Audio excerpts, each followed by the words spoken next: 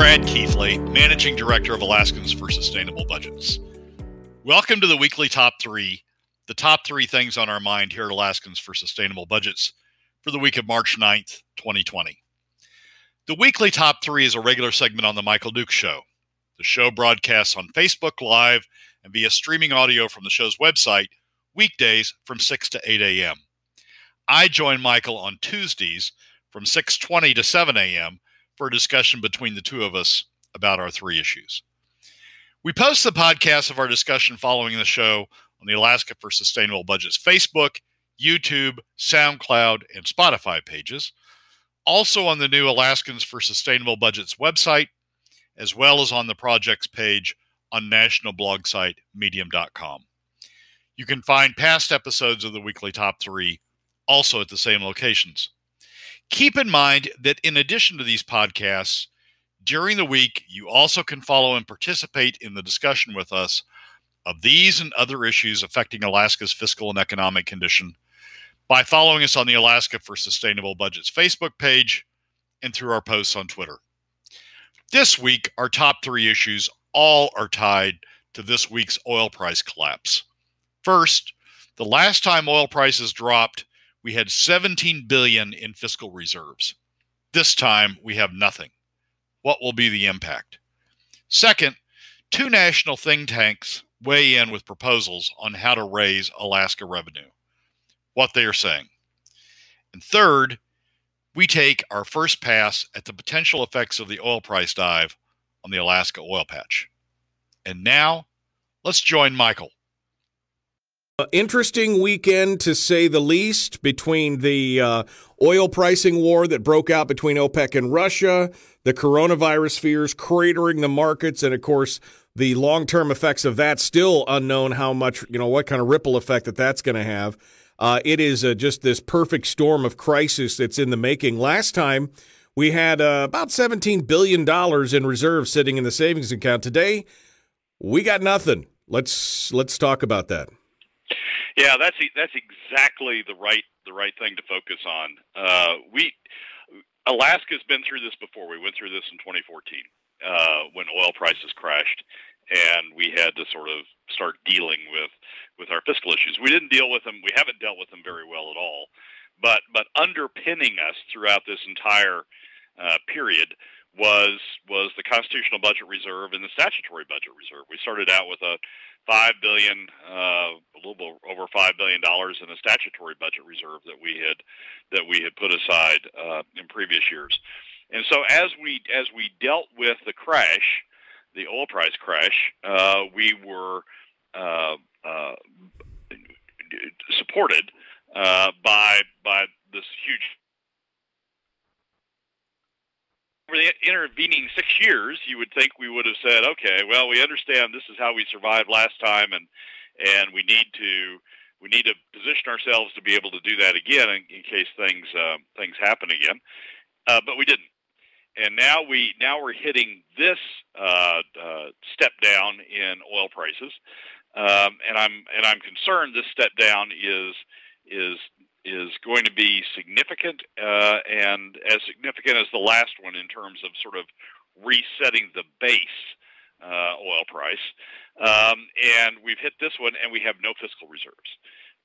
We've gone through the $5 billion that we had in the SBR.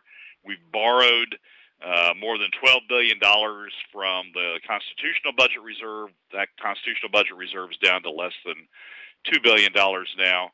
And we really just have nothing in the tank to be able to support us this time through. So this time is going to be different than what we faced in 2014. We have no cushion that we can land on and hold ourselves up as we sort of glide to something else. We're going to hit and we're going to hit hard, and the consequence of that is going to be significant. I mean, we're going to end up with taxes of some sort. We've already had taxes for the last 4 years in terms of PFD cuts, taking the income from middle and lower income Alaska families in order to support state government.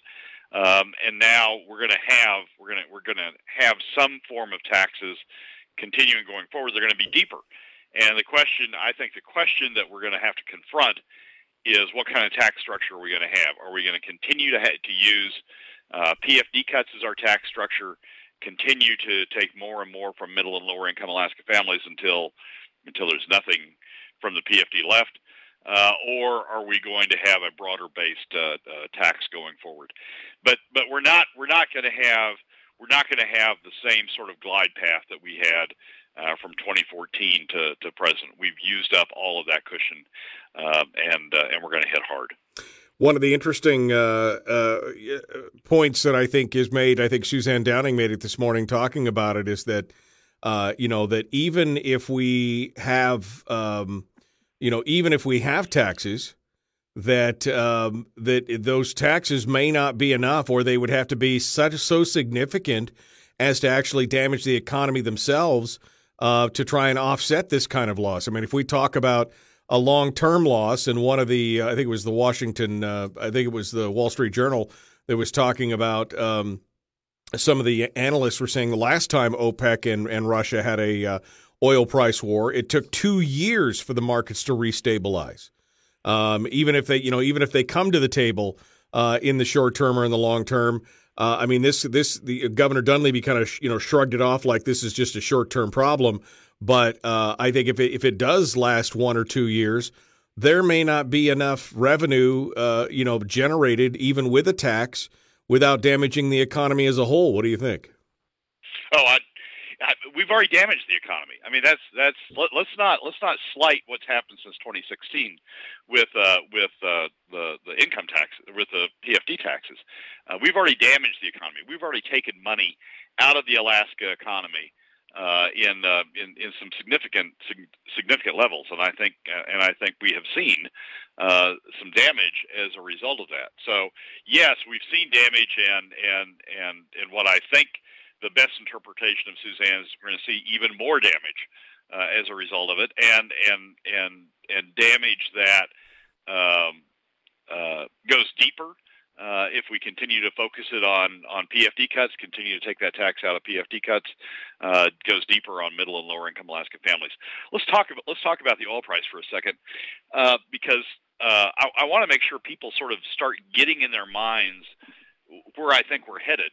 2014, we came out of it in 2 years, but we came out of it substantially changed from where we went in. When we went into the oil price drop of 2014, we went in with about $100 oil.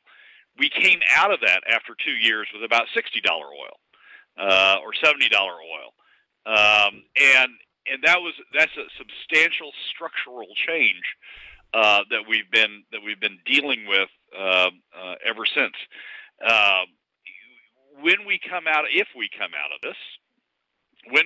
of this current battle, I think we're going to see the same sort of structural change.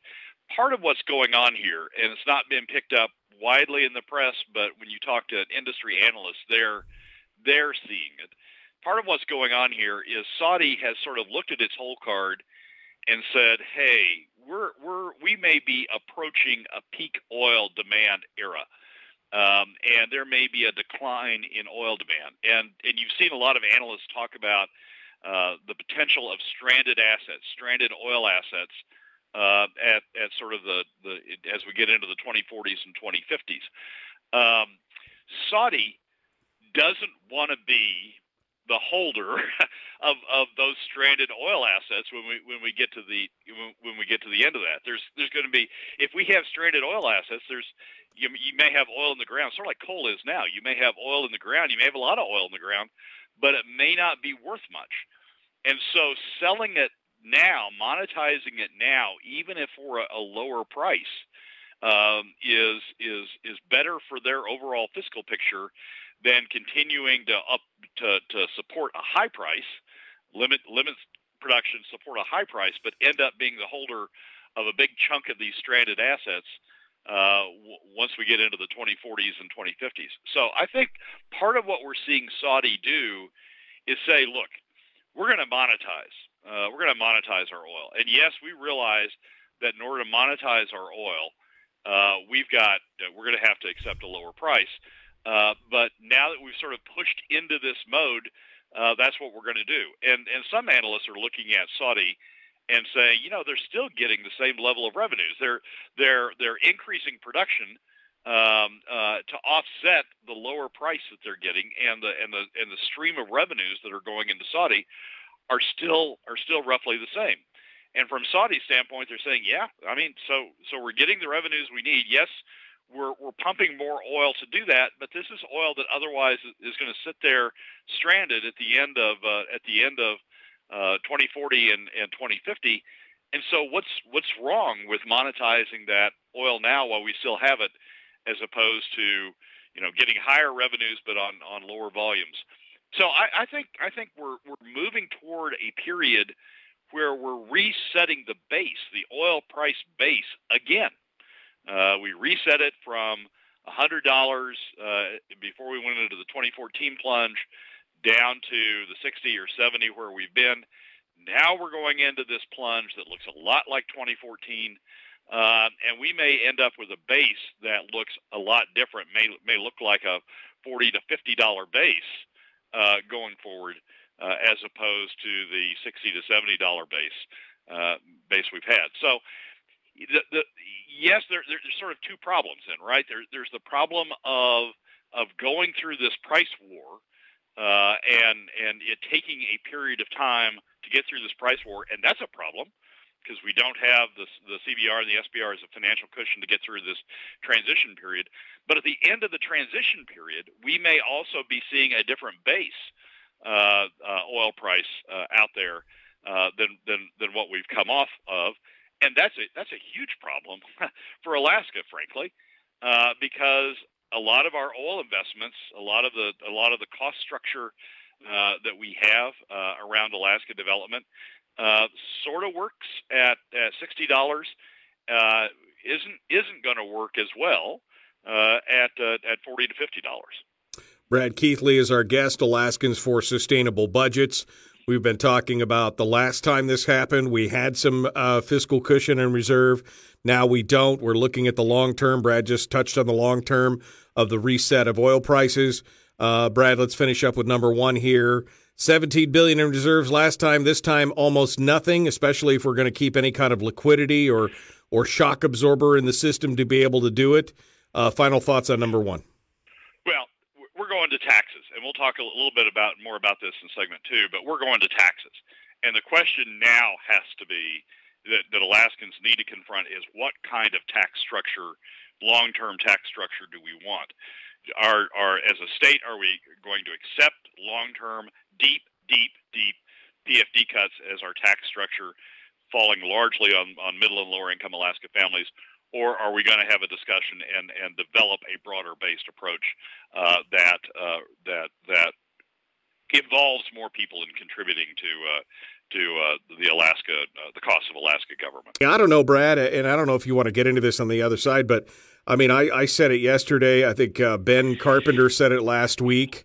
That, again, there's just not – this was before the whole price war and everything else broke out, is that we are looking at maybe the last year or maybe two of getting any kind of PFD, and it will be basically subsumed by the legislature through fiat. I mean, they're basically going to make that decision for us. I mean, that's what I was saying. I was laughing when you said it's cute that you think we have a choice, because I think that they're already making that decision. You could look at some of the commentary that's being reported in the newspapers, with von Imhoff and Giesel and Stedman all kind of saying, well, I had to laugh when it said von Imhoff said that we're going to be fiscally conservative. We're going to be taking a fiscally conservative approach, which would be like, well, that'd be a start. I mean, that'd be the first time ever you've done that. Yeah, it's one. I've read that also, and it's one of those things where you go after spitting out my coffee when I read it. I was so shocked when she said that. It's one of those things where you go, I don't think those words mean what you think they mean. Right. You're taking words like some people sometimes accuse the president of. Right. You're taking these words that you want to be that you think people will react well to, but you're applying it to something entirely different than what you're doing, what the current situation is doing. I mean, it's not fiscally conservative to use deeply regressive taxes. You are hurt with deeply regressive taxes, especially the PFD, which are taxes that are not levied on non-residents. You're not bringing in new money into the state. You're not having non-residents pay a portion of the cost of government. You're putting the entire burden of the cost of government on Alaskans only. And then you're putting it on middle and lower income Alaska families. Deeply regressive like the taxes like that hurt the economy. I mean, it's not simply that they hurt those families, which they do, but they hurt the overall economy because you're not bringing in new money. You're not bringing in outside money to help support state government. You're not reducing the burden you're putting on your own people in the state, like almost every other state does. I mean, sales taxes and income taxes in other states, a portion of non-residents pay a portion of the burden of those costs. The people of the state, resident in the state, don't have to pay the entire cost. The way we're doing it with the PFD, taxing through the PFD, only Alaskans are paying for the cost of state government. Non-residents that benefit from Alaska and benefit from Alaska state government aren't paying a dime toward the costs of government. And then when you put it on lower and middle income Alaska families who spend almost everything they get in terms of income, spend and put it back into the economy in one way or another, as opposed to the upper incomes, which put a lot of their money into savings or investments or spend it out of state. When you focus your tax burden on middle and lower income Alaska families, you're taking a lot more money out of the economy than you would if you spread the burden broadly across all Alaskans and included non-residents. So it's not fiscally conservative to be focusing to be raising revenue through PFD taxes. It's the exact reverse of that. Right. It is crony capitalist in a way, because you're protecting the top 20%. And you're focusing the burden entirely on lower and middle income Alaska families and hurting the economy in the process. The top 20% is fine. They're not feeling any pain. They're saying, yeah, we can survive this. Well, hell, they're not paying anything toward it. Right. It's the middle and lower income Alaska families and the Alaska economy that's suffering as a result of that. So to claim that's fiscally conservative is just, as I said, it's just using words that you think will appeal to people, but excuse me, but it's not actually what you're doing. You're doing it something entirely different. Michael says, so Brad, when we go to more taxes, what stops the legislature from frivolously spending and raising taxes each year to launder the overspending? I mean, obviously, so far there's no entity to hold them to law. You got about 60 seconds. Well, we do that right now. I mean, PFD cuts are getting deeper and deeper and deeper each year. They're continuing to tax more and more and more through PFD cuts. Frankly, I think if we went to a broad-based tax, a flat tax that affected the top 20%, caused them to have to pay taxes, they would suddenly focus on state spending, and we would find constraints on state spending we're not now. Right now, the top 20% say, we don't care. Continue state spending. As long as you don't tax us, you can spend all you want. That's essentially what the House majority is. If you tax the top 20% in the same fashion you're taxing everybody else, the top 20% will wake up and say, wait, we don't want to pay taxes. Stop this spending. Right. So you want to control spending? Start taxing everybody. Number two national think tanks have proposals for Alaska that, propose doing something about this, but it seems like both of them are pushing the cost from one side of the plate to the other while avoiding it for some groups out there. And I think that's just what I'm talking about here. They've already decided what kind of choice, what kind of taxes they're going to make. Give us a tease here before we go to break. Well, so we're now picking up a lot of interest from sort of DC think tanks about tax structure. We have one from the Tax Foundation that has been developed as sort of the more conservative approach. We have one from ITEP, the Institute of Taxation and Economic Policy, that is more progressive, and we'll talk about those two. One characteristic of both of them is they broaden the tax base. They both say we shouldn't be focusing the tax base merely on middle and lower income Alaska families. We ought to be broadening the tax base that would lessen the burden on everybody by broadening the base. But then you get into a question about how do you broaden that base and who gets hit. And they have different views, and we need to be talking about those views. We teased number 2, which is these two possibilities. Two national think tanks have come out with proposals. Both of them push the costs to one group while avoiding another. Neither is necessarily ideal. Brad, what see you here on this? So there's two tax proposals that have been put out, but specifically focused on Alaska, put out by these national think tanks. One is the Tax Foundation, which I think did theirs, has developed theirs in conjunction with the Alaska Policy Forum. We've talked about it on the show before. Basically, it's a sales tax-based approach. The other is the Institute of Taxation and Economic Policy, another D.C. think tank. Both of these are respected D.C. think tanks. ITEP comes at things with a little bit more progressive view, and ITEP's proposal basically is a progressive income tax, a way of sort of mimicking the federal tax approach, income tax approach, and applying it to Alaska. Here's the benefit of both of them. There is a benefit to both. Both of them are broad-based. Both are broader based than PFD cuts. So they both are spreading the burden. Either a sales tax or a progressive income tax would spread the burden beyond just Alaskans. It would bring in part of the contribution to government. Cost of government would come from outside, either through sales tax that would pick up tourists, or through income tax, which would pick up non-residents working in the state, and would broaden the tax base, lessen the burden on just on Alaskans, which is what we're doing through PFD taxes, and it would spread the burden beyond middle and lower income Alaska families. So both of them are recognizing, I think, that the way we're doing it now through PFD cuts is the worst way to do it, and that there are better ways to do it than PFD cuts.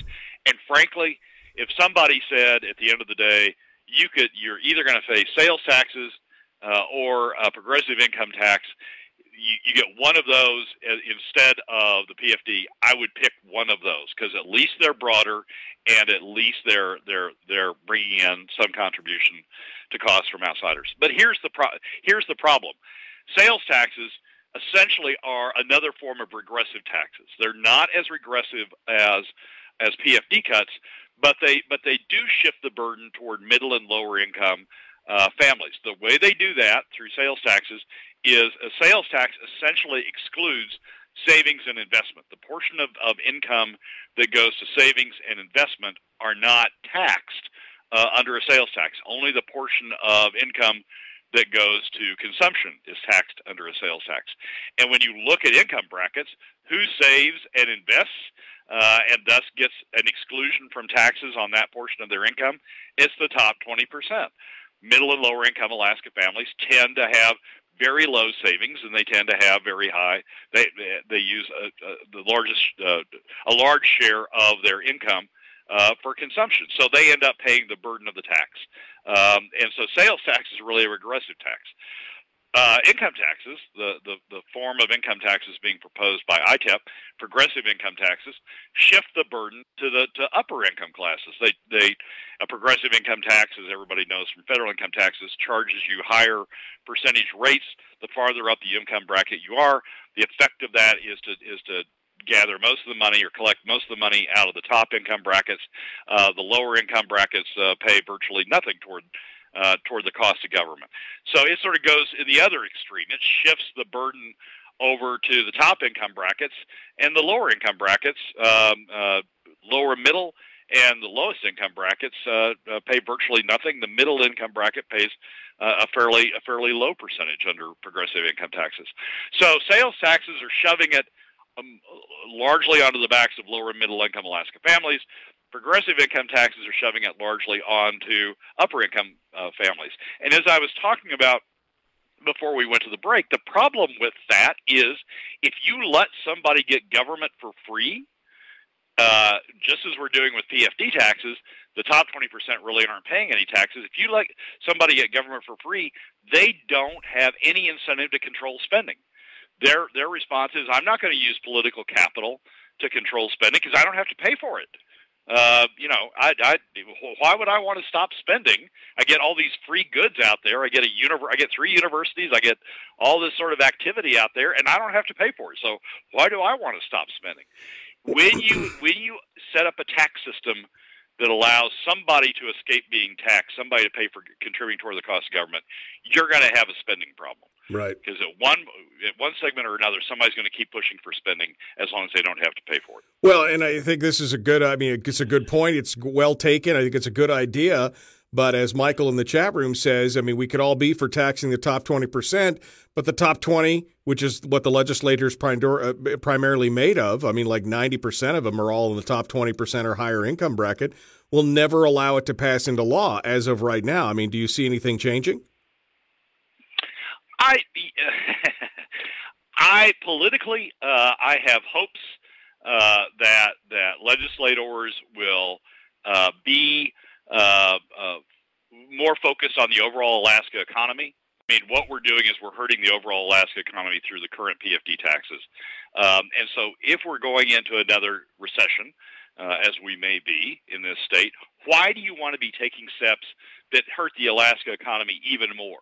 Why don't you want to be pursuing tax structures that at least are neutral against the Alaska economy, if not supportive of the Alaska economy? And that discussion, when I have that with legislators, that appeals to some of them. I think it's fighting uphill, but that's the point that people really don't have a rebuttal to. When you talk about one class or another, they go, yeah, well, but they shouldn't, but they do. But when you say, but you're hurting the overall Alaska economy in the approach you're taking, why do you want to do that when we're going into a recession? They don't have a good response to that. So I think we have legislators down there that are concerned about the overall Alaska economy, do understand that different fiscal approaches affect the economy differently, do understand that we're taking all of the money for government now out of Alaska hands, out of the Alaska economy, as opposed to getting a contribution of a portion of it from outside, either through sales taxes or income taxes. And I think are going through the process of thinking about the impact on the Alaska economy. I have hopes that we have some realization of that, but yeah. You're going to tell me I'm naive. But well, it's all hopes. It's all hopes and dreams at this point, right? You've got to try though, right? You've got to. These are facts. These are facts. We are hurting the Alaska economy.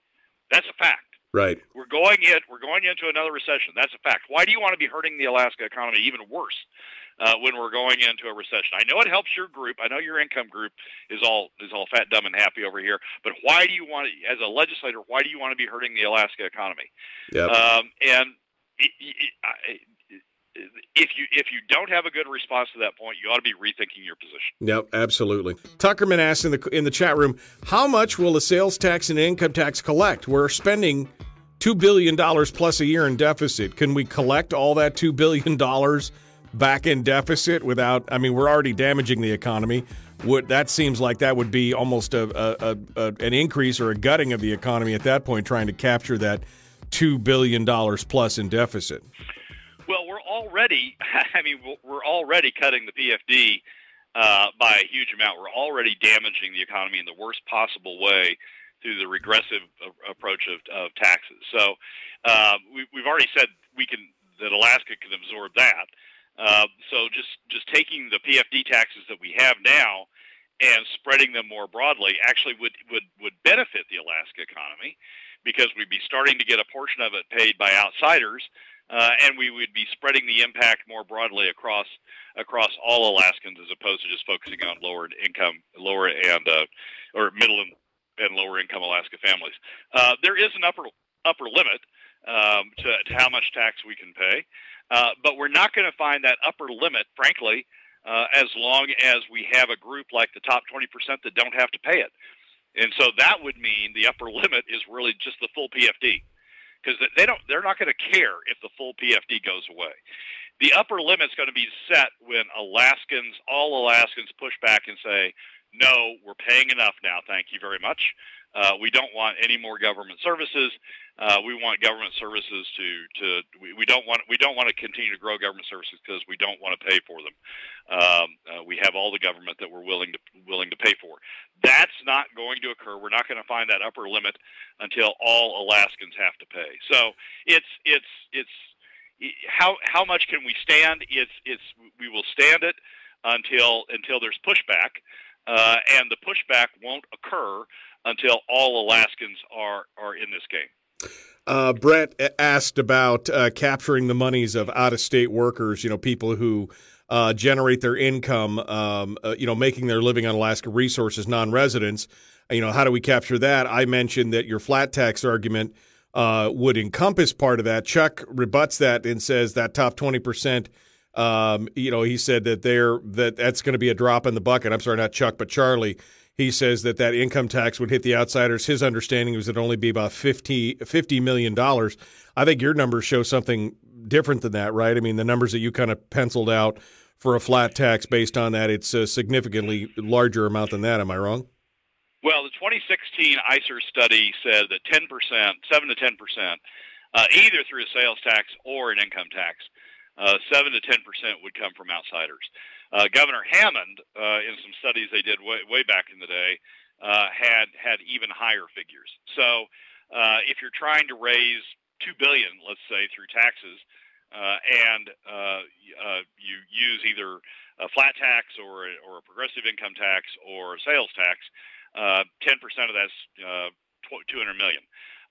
So it's a function of how big your tax rate is, how much you're trying to raise.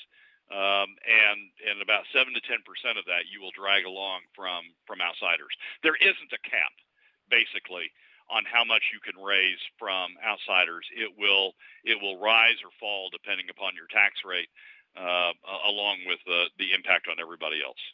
The only downside I see to this whole thing is kind of the Pollyanna-ish glee that we've taken in saying we think that if we get them this revenue that they'll curtail their spending. Which I think has been the biggest challenge thus far, is that there's no guarantee of a curtailment. They could get, $2 billion in revenue and just keep moving along. And I think that's most people's concern is you give them more money. They're in a crisis mode right now. They're going to have to make hard decisions because there's no money. If we start relieving that pressure, they'll just go back to their old ways. Now, maybe with a tax that affects them, maybe they'll be more reticent to do it, but at this point, we just don't know. The proof is, the track record is they're just going to keep spending. Well, Michael, they're going to keep spending. They're going to keep spending as long as they can find somebody to tax. And the PFD is the perfect example of that. They've increased the PFD tax. They've increased the amount they've taken out of the PFD every year since 2016. That tax is going up, and there's been no stopping it, and there's more PFD to go. And as long as the top 20% are successful in focusing it just on lower and middle income Alaska families, there's no stopping it. They will continue to grow the PFD tax and continue to use it to fund government. And it won't be government growth. It's going to be covering the government we already have. I mean, I don't think there's a lot of push now to increase government. I think the push is to fund the government we have, not cut the government any further. And we need taxes to do that. So that will continue as long as there's some tax base that you can focus on and continue to increase the take from that tax base. And the PFD is a perfect example because it's just coming from one segment of Alaskans, only Alaskans. Top 20% are being impacted. They're not pushing back. The only way we're going to stop this, in my opinion, having watched it for the last 10, 15 years, the only way we're going to stop this is by getting everybody involved in the tax and everybody pushing back and saying, no, we don't want any more. We're not willing to pay for any more government. As long as you have one group, particularly the top 20%, that doesn't have to pay for it, they're not going to care, and they're going to continue to just acquiesce to additional PFD taxes takes out of lower and middle income Alaska families to continue to fund what essentially for them is free government. Right. Well, let's move on to number 3. We've already kind of touched on it a little bit back in number 1 when we were talking about the new oil price norm. What's your first pass on this potential effect of the oil price war on the drop in oil, the Alaska oil development, and everything else? What are we looking at long term, in your opinion? I'm concerned.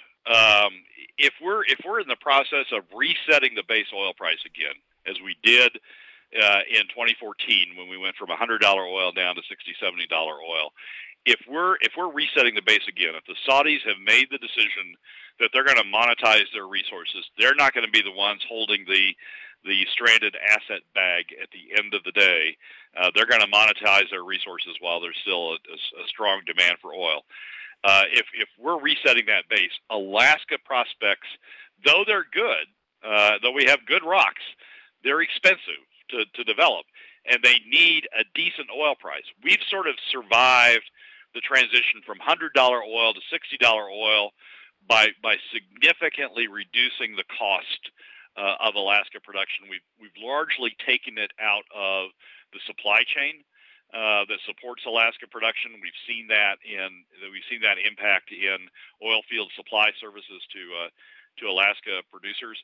I'm not sure that we've got that in us again to be able to wring more costs out to get us from $60 oil down to $40 to $50 oil. I'm not sure that we can take enough additional costs out of the supply chain to continue to make Alaska prospects profitable, economic at that lower price level.